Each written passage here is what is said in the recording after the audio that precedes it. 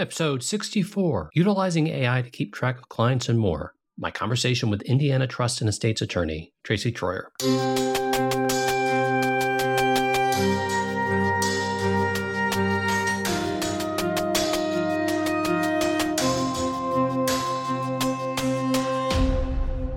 Tracy is an accomplished attorney with 3 decades of experience practicing law. As the owner of her law firm, she partners with one other attorney to provide personalized legal services, specializing in estate planning, trust administration, and asset protection for family legacies. Tracy works closely with individuals and families to ensure their long-term financial security. Join Tracy and I as we talk about how she uses her own innovative AI programs to help her keep track of her clients and more. Enjoy. Have you been enjoying the TechSavvyLawyer.page podcast? Consider giving us a 5-star review on Apple Podcasts or wherever you get your podcast feeds. Tracy, welcome to the podcast. Thank you. Glad to be here. Thanks for having me. I appreciate you being here. And to get things started, please tell us, what is your current tech setup? Well, I am in a small law firm in Indiana, and we currently use Windows. Is that really forever? We're becoming more tech savvy in my law firm as we're adding automations and practice management system, but we do use Windows, and we have Microsoft product, the Office suite with Word and Outlook and those thwhat 365, I take it? Yes. Okay, so you're on the cloud and you got all the various Microsoft products, like you said. Please, what is your main computer? My main computer is the Dell. I'm not sure if I can tell you much more than that because have had a transition from paper and calculators and typewriters to where we are today. So I'm still learning all the time. So I got to ask, do you do your own typing? Do you have a secretary and assistant? I have an assistant and a paralegal. I do my own documents to a certain extent. There's some documents, obviously, our paralegal prepares. I type my own emails and that, yes, I do type. No dictation here. There are some attorneys who are still, if you will, old school. And as I've said many times on this podcast, one of the best skills I ever learned in high school was how to type. Sure. Oh, yeah, because there's just so much more I can do because of that. So is it a laptop or a desktop? A desktop, but right now I'm on a laptop with you. Is the laptop a Dell as well? I honestly have to look. Yes. It's also a Dell. I don't know that we even really had use for a laptop until COVID, unfortunately, but that brought us into the world of video meetings, video conferences, Zoom. So we're able to do Zoom conferences in a conference room. Sometimes we do sort of a hybrid where somebody's in the office, somebody's on Zoom. So the laptops are getting used a lot more than they used to. So are you finding, now that we're sort of post-COVID, are you finding the use of laptops and conferencing software and hardware, are you finding them to be more productive or less productive or just something different?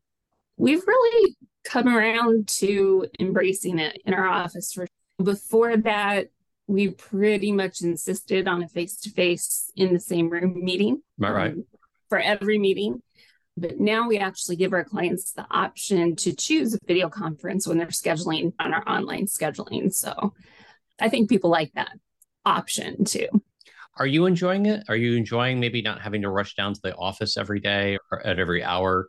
I enjoy it to a certain extent. There's something different about being in the same room with someone. You do pick up on body language, and especially working with, say, a married couple to do estate planning, you can see a lot of body language between two people. So it's a little bit two-dimensional, but it's useful. So for your desktop, do you have one monitor, multi-monitors? Oh, that's a great question. I recently got convinced to go to 2 monitors. Excellent. So I already had a widescreen monitor for years, and I thought I was doing fine. But I was informed I would be doing much better if I got a second monitor, which I did. And of course, it's a game changer. So I really appreciate that. Well, then I got to up your game a little bit and try to convince you to get 3 monitors. Oh, okay. I have a 3-monitor setup. No, so I've got my main monitor. It's a 32-inch Apple XDR.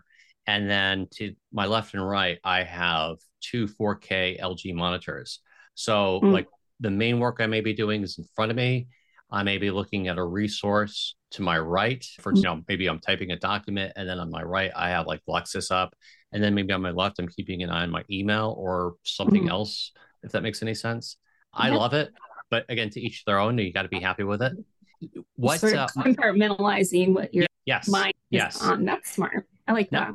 Now, some people, for instance, like your wide monitor, some people just love the wide monitor setup. And this way they don't have to lift their eyes from one monitor to another, and they can kind of keep everything consistently. May I ask, do you know who makes your monitor? I think I have two. One is a Dell monitor, and the other one might be an LG. I know it's not a Dell, it's a different one. I'm actually trying to look at it, but it's an LG. Is the Dell the widescreen? They're both widescreens. Oh, okay. But I found, like you mentioned, now that I have the second screen, I can be more organized with what's up. So on what I consider the second screen, I put things that I'm not really focused on, but I might want to check. Right. So I do like that. And given that you have a widescreen monitor for both monitors, you may not necessarily need three screens like I do as they wrap around. Are you able to compartmentalize each widescreen monitor? So for instance, on one, you could have like maybe two different things, sort of a left and a right.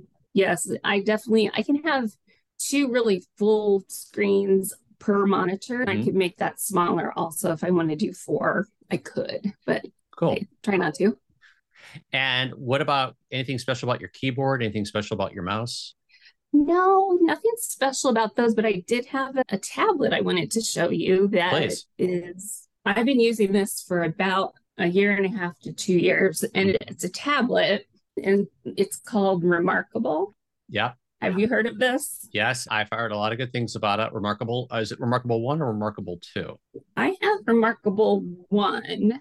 Okay. So this is it. And what's so great about it is you can, I guess you could call this a stylus, but it and it's I don't know what the actual substance is, but it wears down almost like a lead pencil. Okay. And then you replace it once it wears down, but you can just write. Yeah. And then for me, what's great is I use this for client meetings. So I take my notes on the Remarkable, and then when I'm done, I can totally clean them up because I can cut and paste, I can copy, I can erase things, which is really nice. So my handwriting isn't the best, so my staff very much appreciates me doing this. And then when the notes are in the form that I want them to be, I from here email a PDF to my assistant, and she just takes the next steps with it. So it's really handy. Yeah. So when you capture notes like that, are you able to only send it by PDF, or can you send it in other formats, like perhaps a JPEG or a Word? There are some other formats, but not Word. But I always use the PDF, but I can email it. So do you have a tablet, not a writing tablet like a Remarkable, but like some sort of either Android or Windows or iOS? I do not. I just have the desktop, laptop, and the Remarkable. And what do you use for a smartphone? I have an iPhone. Okay. For my smartphone. And so how do you like the dynamic between having an iPhone versus having a Windows desktop? Honestly, whenever I try to use an Android phone, I don't get it. I've always had an iPhone, so I'm just used to it. And yet you're not interested in moving over to like a Mac OS for desktop or laptop? No.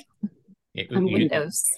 PC. Fair enough. I wasn't trying to convince you, just trying to have a friendly discussion. Yeah, absolutely. My mind is focused on that way of doing things, I suppose. Is there any of the technology that you use to help your practice? Do you have a scanner? Do you still use a printer? We do still use a printer because we do estate planning. So we are printing wills and trusts and powers of attorney for people to physically sign. And then from there, what we do is scan the documents into our system, and then the clients take the originals with them. And what do you use for a scanner? Our printers scan. So I'm not sure what kind of printers we have. So if that's your next question, I'm not sure. It's like an all-in-one, like a Canon or an HP, or there's several other makers out there. Probably an HP. But yeah, there's just a feed. We can feed a stack of papers into it and scan it. Are you familiar with Inkjet Superstore? I am not. Is that So inexpensive ink, I hope? yes, it's typically recycled, cartridges. But so for instance, I have an HP. Hold on a second. What do I have? I have an HP. I have an HP Enterprise M507. And I've just been getting my cartridges from them for years from Inkjet Superstore. And they've always been reliable. I've in the past 16 plus years I've only had one bad cartridge. Really? Wow. Yeah. And So it's what percent savings would you say compared to regular?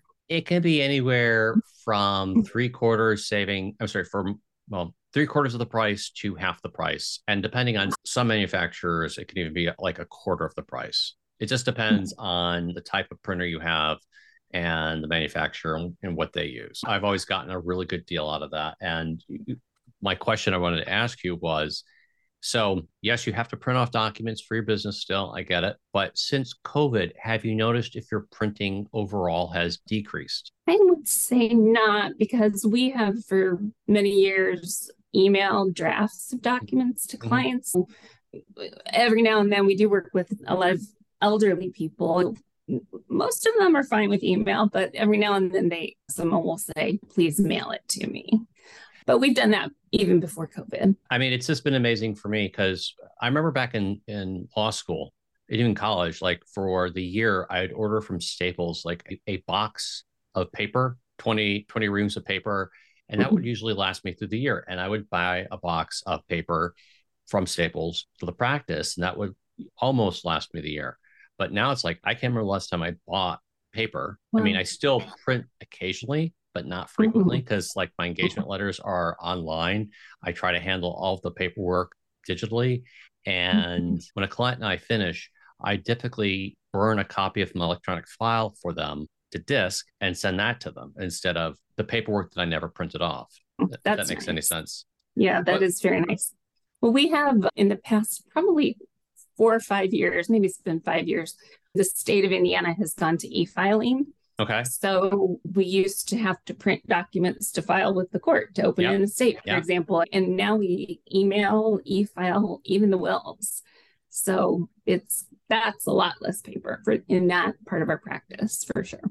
And the best part is you can do the midnight filings in most jurisdictions, yes. Which I still remember running down the courthouse late in the evening because I have to travel into DC with 15 copies and make sure I get them all stamped and keep one for me. Yes, but thankfully those days are over. Of course, we still have midnight filings, but that's a story for another day. Well, let's get into the questions. Question 1, what are your 3 favorite automation? One automation that we are getting a lot of use from, and we're going to definitely be expanding on it, is our client intake form. We've done quite a bit of work on that so that as much information as possible goes into our client intake form, which is online. And then once we receive the file that gets submitted, then that will automatically populate documents for our clients.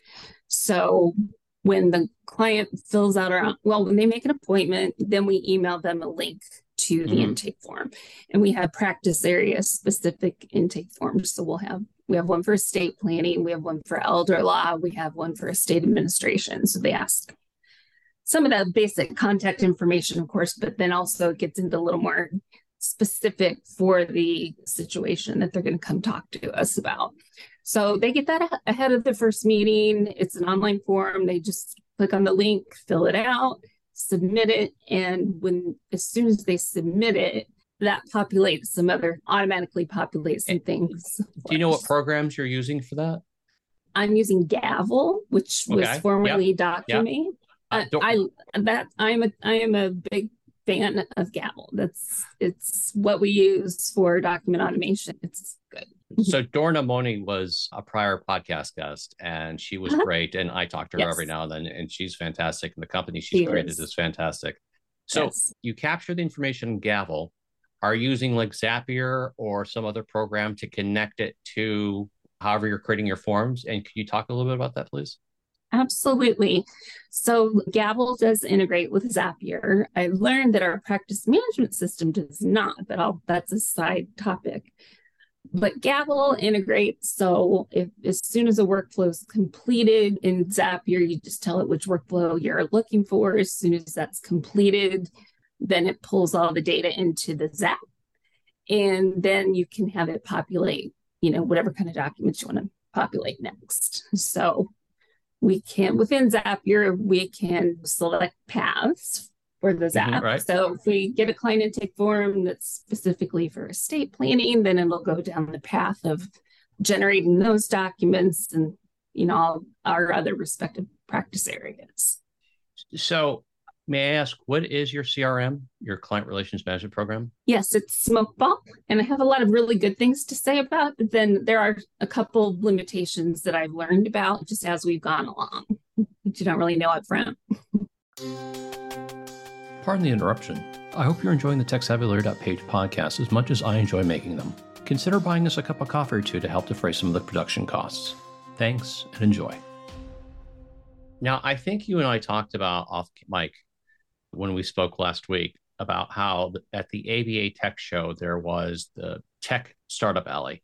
And I think the winner, if I remember correctly, the winner was this program creator who created a program that basically allows you to take your data from one CRM to another. So, for instance, to go from Smokeball to Clio, from Clio to Rocket Matter, from Rocket Matter, whatever, so that if you don't have all the tools that you may want from one, you can always go to another. That's not to poo Smokeball or anyone else, but quite frankly, every person, every lawyer has their own way of doing things, and some fits may be better than the others. So well, that would have been extremely useful 2 years ago for us when we started Smokeball.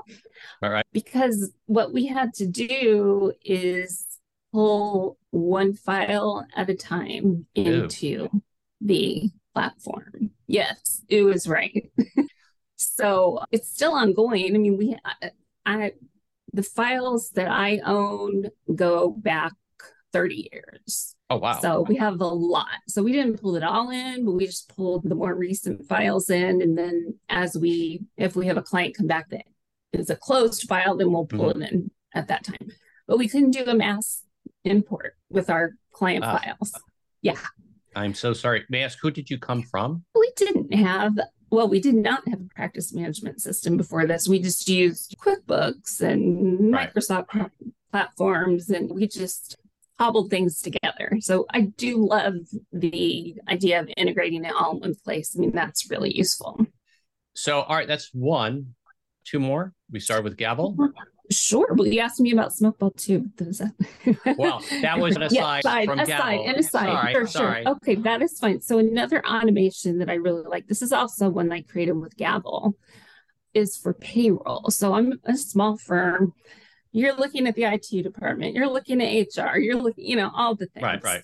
So one of my responsibilities is to get our payroll information to the CPA, who then does the official part of it. So for our hourly employees, there's some things that vary from month to month. Right. And so that has to timesheets and things like that. So I have automated that process. I started with Gavel, and I created a questionnaire workflow where each of my employees can enter their own information, and then they can upload their timesheet to the workflow. Cool. So that all comes directly to me. Yeah. And from there, I have it going and running through Zapier. And then what it does through Zapier is it auto populates, adds rows to an Excel spreadsheet. Okay. And the Excel spreadsheet is what my CPA wants. Gotcha. So I'm creating this Excel spreadsheet in the format that my CPA wants to have it. So that's cut the time I have to spend on payroll by probably 75%. Cool. I can picture the workflow going through my head as you're talking about it, and that would save a lot of time. I need to do something similar like that with my payroll, because I have mostly hourly employees who are working with me, because I hire my law clerks through the law schools nearby. Okay. And that has worked out fantastic for over 10 years. So I'd be happy to share that with you. It's just something I created for us to use, but I'm happy to share that with you. I don't know if it's given the way I don't have my accountant send out the checks, if you will. I'm the one that actually does it. So if I could figure out how to incorporate it, I mean, I understand what you're talking about, and I like the general idea, and I appreciate your offer. Unfortunately, for what you're doing and how I'm doing it, it wouldn't fit my needs. You could probably use a Zap to pull information into QuickBooks if you use QuickBooks for that. I don't use QuickBooks, but I wonder if I could set up QuickBooks to start doing what I'm doing. Because QuickBooks does have a payroll feature. We don't use it because I like to have my CPA do that, but you can do all of that within QuickBooks. Well, since I'm doing a 1099-R, I just do a Zelle transfer for each hourly employee. They give me their hours. I do the calculus of how much I owe them for the week, pop it in. I actually use a text expander snippet to tell me what week it is. So if I type in .week, it will say July, leave a blank for the actual day, since payday technically ends every Thursday. And then, of course, the year, and out pops the rest. So mine's a little bit more pen and paper, I guess, as they like to call it. In the sense that's what I would call my previous system, was definitely pen and paper. But that's something I should probably look into, just to make my life a little bit easier, so I could just pop in the numbers and then put that out. But I still need a third from you on this question. A third is a script that I actually hired someone to create this for me. Okay. And what it does is takes our entire client list and compares that list to all of the obituaries that have been published that day in the United States. So it compares those lists, and if there are any matches, then it creates a report with the matches. So that is saving an enormous amount of time, because our system before that was to have someone look at a physical newspaper for our 300,000 population. So we didn't pick up retirees or people who moved just for other reasons. We're finally getting our will file down, meaning wills that we actually have possession of. But if you don't know if someone's passed away, or if they moved, they passed away, you have to hang on to that will because you don't know. So it's been really helpful in that respect. But then also, when we find that a client has passed away, we reach out to the family just to make sure they know that the person did a will or did a trust, because sometimes they don't know. They weren't told by the person who died. Well, Tracy, tell us, doesn't this sort of lead into one of the projects that you're working on right now? Tell us about that project. Yes, it does. This is a new project that I'm working on, and the business is called Executor Connect. And basically, it's offering that client list obituary search to other attorneys in the country so that they can do that same kind of really efficient search of their entire client. Because when, however many years you're in practice, or however many people practice with you, I mean, you're looking at thousands of people. So you really have to be able to search an entire list, which is what we're doing. We'll make sure that we have a copy of that for our show notes, and we'll make sure we'll put that in there. Okay. So tell us, moving on to our second question, what are 3 automations a person could easily do on their own today? Well, one, I think that is available to most law firms, and maybe they're not utilizing it, is within their calendar system. We use Acuity, and the link to our calendar, we have that on our website. We can send it to people, and then they can we're all pretty familiar with these online calendars. But we've been using it. It's great. We have that integrated through our practice management system. So when there's an appointment scheduled, it goes directly onto our Outlook calendars, and it all is just automatic. But the thing that we've started using more within Acuity is it does have automated emails that you can create that have really nothing to do with the appointment itself. So you can schedule a reminder to a client. We haven't heard from you recently. Do you have any changes you want to make to your estate plan, to kind of trigger people to start thinking about if they need to come back and update documents. So just something we're already using, but we can add that as a feature to make it more efficient to remind our clients to check their documents. So one thing, if I may ask, on the program you have, and mind you, I've used and technically still using Acuity scheduling for my law practice scheduling. And the problem is the base program I've been using, in order to get text reminders, you have to kind of up your price just a bit. Are you using that? We're not using the text reminders. We use the email reminders. So we haven't gone to the text yet. But I do see that pop up now and then. Do we want to upgrade to that? But we just haven't. So I do like how, I have liked how Acuity works. But then I was doing some price comparisons between Acuity and Calendly. And Calendly includes the text reminders in the base program, if you will. I'm calling it the base program, the program at least that I'm using, which is, I think, either roughly the same amount or maybe just slightly cheaper Wow. than Acuity. Okay. And so I'm in the process of moving over to Calendly because of that. Now, when you are like when a new client makes an appointment through Acuity, is that where they're putting in the information that gets moved over from Gavel to Zapier, or is that something else? Okay. No, when they're in Acuity, they're simply selecting what kind of an appointment they want. Is it for this or that, whichever practice area they want to see us about? And then just finding an appointment, selecting the appointment, and then they put in their name and email address, but that's it. And so the confirmation email that automatically goes out after the appointment is set includes the link to the client intake questionnaire. And then we include that again in the reminder email. So we do it in the confirmation and also in the reminder. So people have been pretty good about doing it. They don't have to, but it's been pretty high turnaround with that, I think. Well, I can only imagine that it just saves so much time on emails going back and forth about, hey, does this time work or does that time work? No, none of those work. How about these? Oh, no, those don't work for me. And just going back and forth. Plus, if they need to cancel or reschedule, they can easily do it on the link from their invites. Yes. And I think we talked earlier about how attorneys are pretty slow to adopt technology, in my opinion, in general. So I know there are firms out there that just have the paper calendar, phone call, which is fine. Sometimes people want to talk to a person, that's an option for us too. But if you want to do something at night or on weekends, you don't have to worry about office hours if you're the client. So it's great. And the nice thing is that it's responded to at night or on the weekends so that you can do it yourself. So it doesn't really matter. But at the same time, what I'm thinking about is that you get to block off the times that you're not available ahead of time. So like, since I have sort of an international practice, I take calls typically between 2 p.m. Eastern and 8 p.m. Eastern. And for that window, that's the only time I do phone calls, depending on the type of call that it is. And then like for Tuesdays and Thursdays, I only do initial consults, just to kind of keep that into certain buckets so that I'm not like scattered doing different types of calls and different type of things throughout the day. Because that gets, as I'm sure all the listeners know, can get a little confusing and frustrating, especially when you're trying to spend like certain amount of time on writing or thinking or researching, whatever the case may be. Yes, I finally, after many years, learned that I need to schedule white space on my calendar where I can actually focus on a task, and I schedule that now. So it's been helpful to do that. Those are my mornings.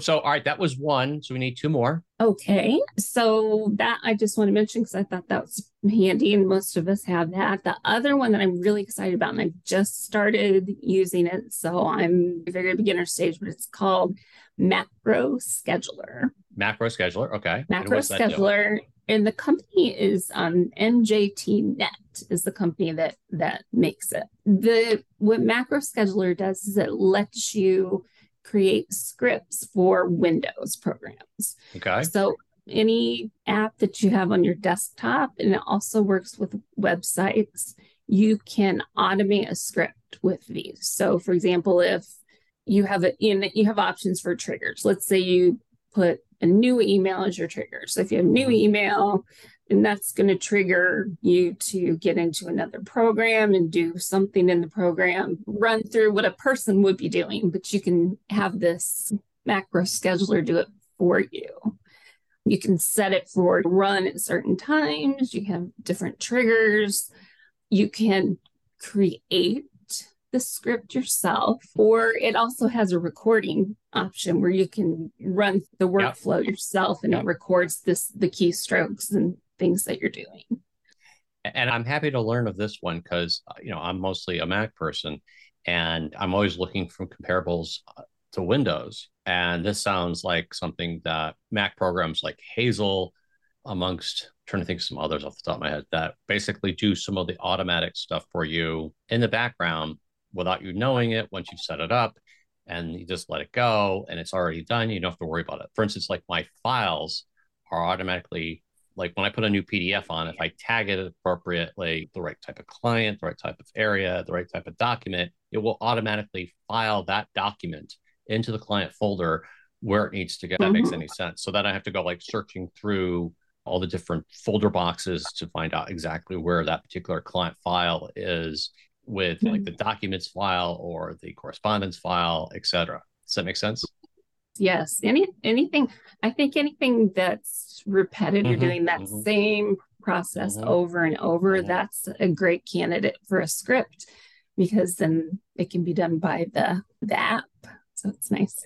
And we talk about, and I know the next short cut you're going to talk about in a moment, but we should talk about off cam, is that every little time you just save a second or two, it does add up. It's like throwing pennies into a jar, and that even though it Mm-hmm. may be just a few seconds or perhaps even a few minutes, if it's saving you time, it adds up that you can focus on other things, whether it's more billable hour, more mental health time for yourself, more time for your family. All the more times you can save, all the better.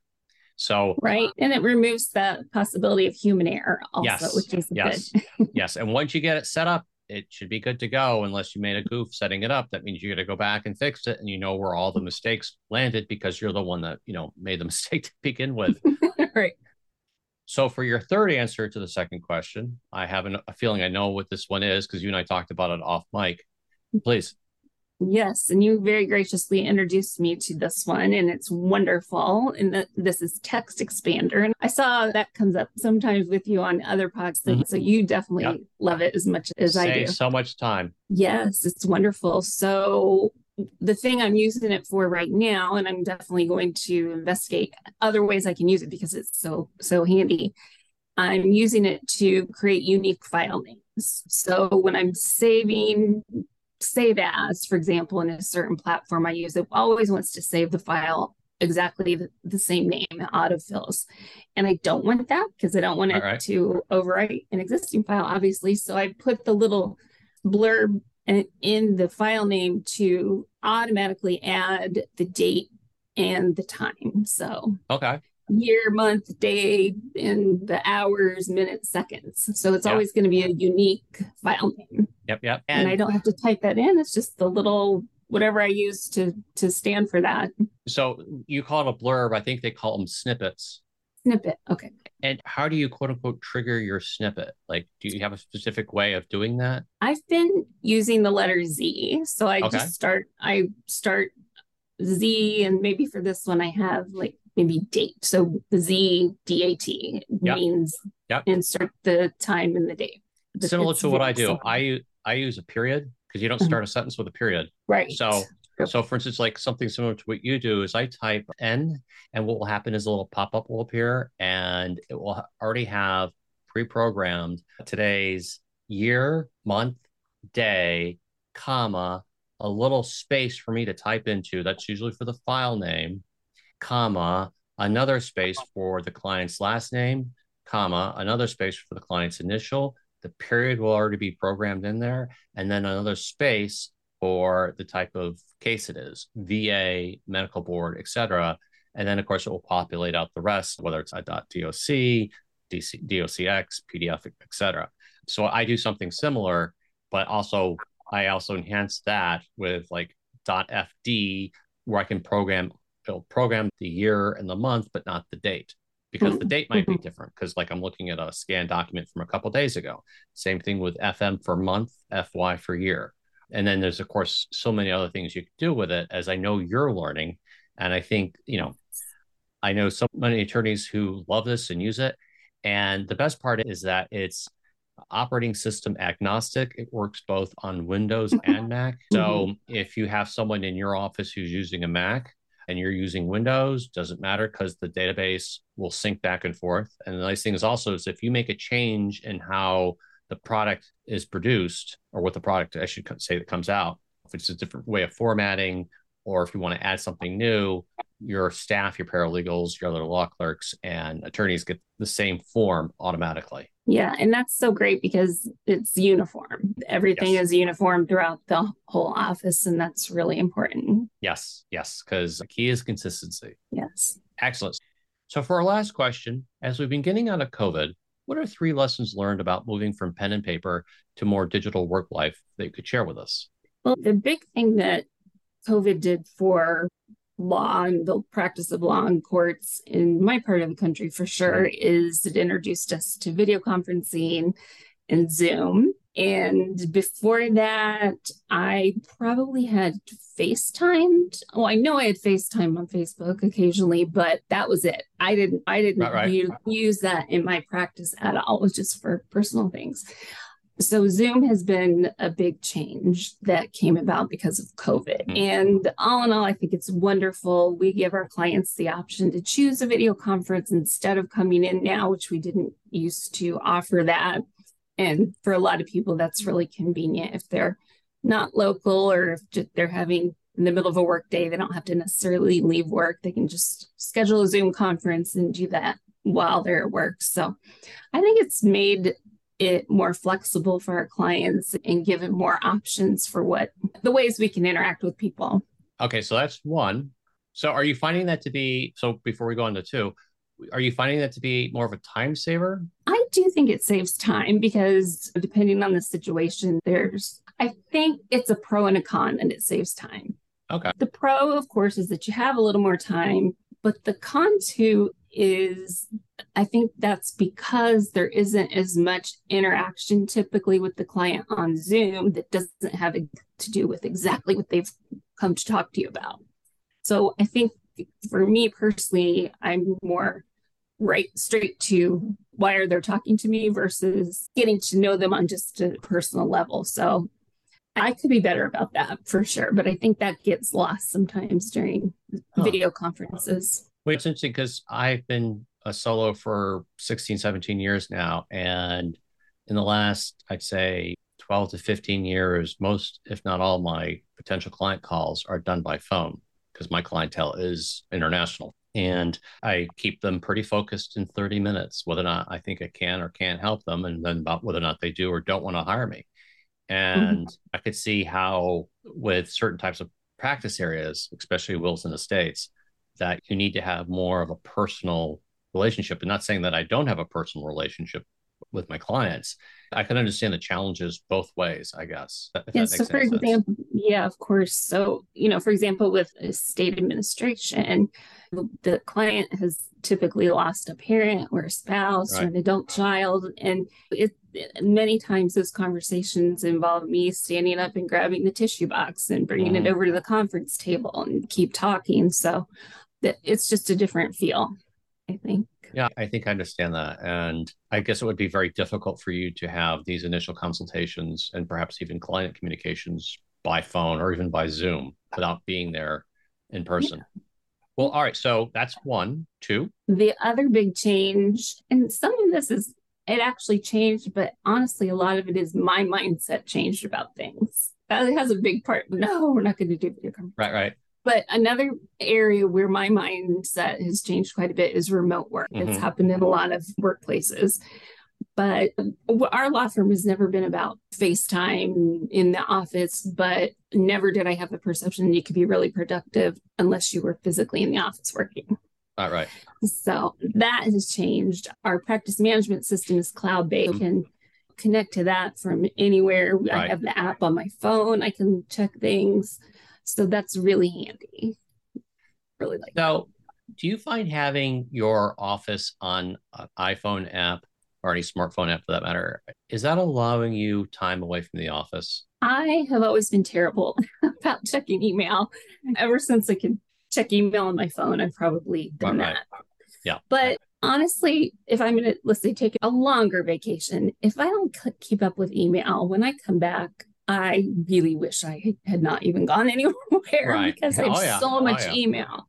So I'd rather just keep it semi-caught up. I don't mind. It doesn't take a lot of time. But yeah, going somewhere where there's no self-service might not be terrible. My wife and I just came back from a trip to upstate New York, and we were gone for about 5 days, which includes the time on the road. And she and I have different ways of approaching this. Of course, she's working for the federal government. She can't really take her email with her, but she's going to spend part of the day today going through all the hundreds of emails she got. And I've gone through most of my emails while I was on the road because I would take some time in the morning and kind of go through things and triage or address and whatnot. But when I came back to my main office computer, I sat down and I had over 150 emails to store. In other words, they've been dealt with, I flag them, and I know I can just put them away onto the main computer. But I just can't imagine sitting down Tuesday morning as we're recording on Memorial Day of all days, sitting down on Tuesday morning and having to go through 150 plus emails and then have some sanity to continue on with all the other things I need to get done for the day. I feel the same way. Yeah, it could be a blessing, it could be a curse. So for things that are not cloud-based, we also have AnyDesk is the software that we use to remotely connect to our desktops from home. So we can do that as well. And how are you finding that program? I've used a program called Parallels Access that would allow me to access my main computer. But, because of internet and other things, it could be a little bit slow, like moving the mouse across the desktop, so to speak. And how are you finding it today? We used to use a different program, which was like you're describing. It was just tedious because it was so slow and it was frustrating. But with AnyDesk, I don't find that to be the case at all. Okay. The only thing I have to do is enlarge my screen a bit if I'm working remotely. But other than that, it's just like being at my desktop.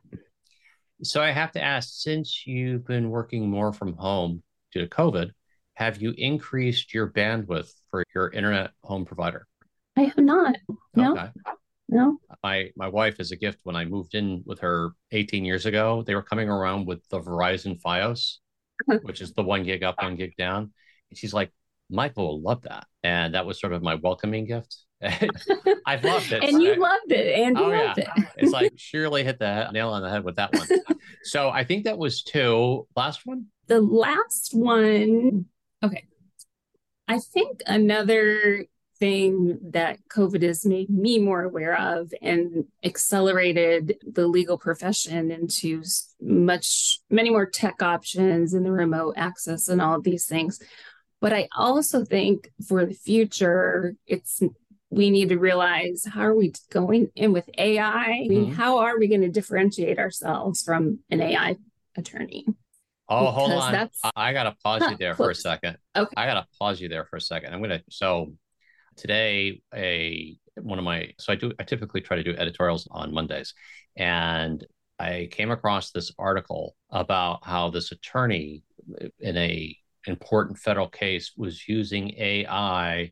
Oh, I saw that, the headline on that. I didn't read the article. I read it.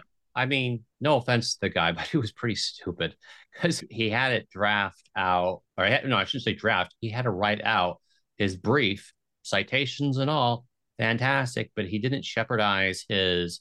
And it's not up to date. Well, no, they were fake.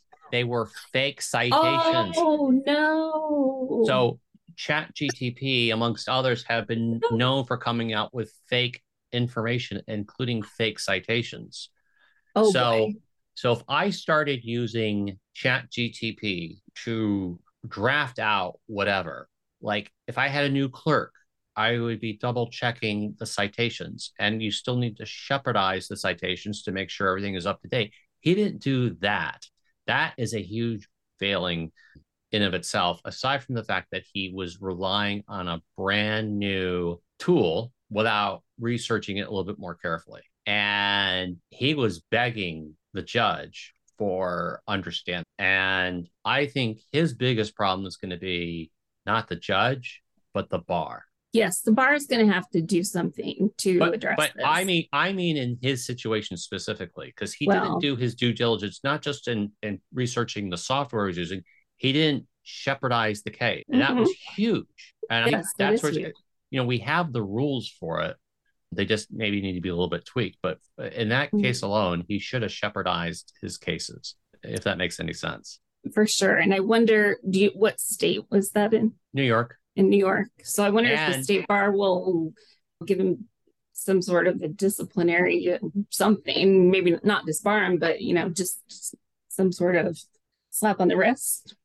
doing? I don't know, because the question becomes, is it prejudicial to justice? And I think in this case, it may be because, Well, his client certainly wasn't getting what he thought he was getting.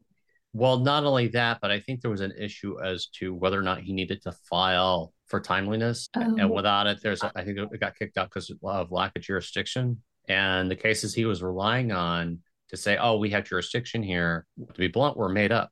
Well, to leave on a brighter note, first of all, I want to thank you for being with us, Tracy. And tell us, where can people find you? thank you for having me. This has been a very fun and interesting experience for me for sure. But my new project that connected us actually is not my law firm. It's a website called Accessio Docs, and the heart of it is a directory of individuals who do document automations for attorneys for their profession. And I think that is such a useful thing to know about for attorneys to know that profession even exists, because I really did a few years ago.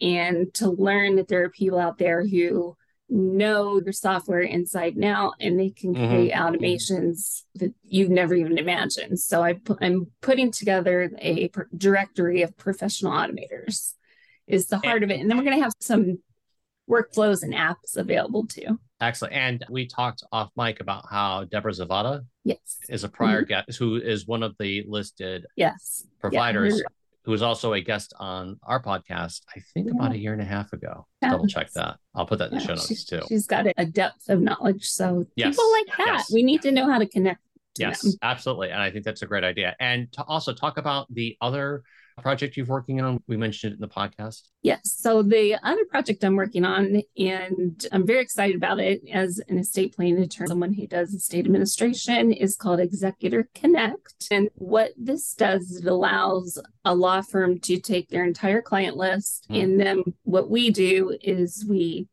search all the obituaries that are published in the US within the past few days of the search, and then we can pull out any matches. So if there's a match to the client list for an individual who's passed away, then we're creating a report that says, oh, these clients on your list, there have been obituaries that match this description. Well, you and I had talked off mic too. Perhaps we'll see you at the next ABA Tech Show, Startup Alley. Yes, that would be great. Yes, yeah. There's so many exciting things out there. And of course, if someone's looking for will estates attorney and guardianship attorney in Indiana, we'll have ways to contact you in our show notes there as well. And Tracy, like I said, I really want to thank you for being here. I've really enjoyed this. And please have a great day. Thank you so much. I appreciate it. Thanks. Thank you for joining me on this episode of the TechSavvyLawyer.page podcast. Our next episode will be posted in about 2 weeks. If you have any ideas about a future episode, please contact me at michaeldj@the TechSavvyLawyer.page. Have a great day and happy lawyering.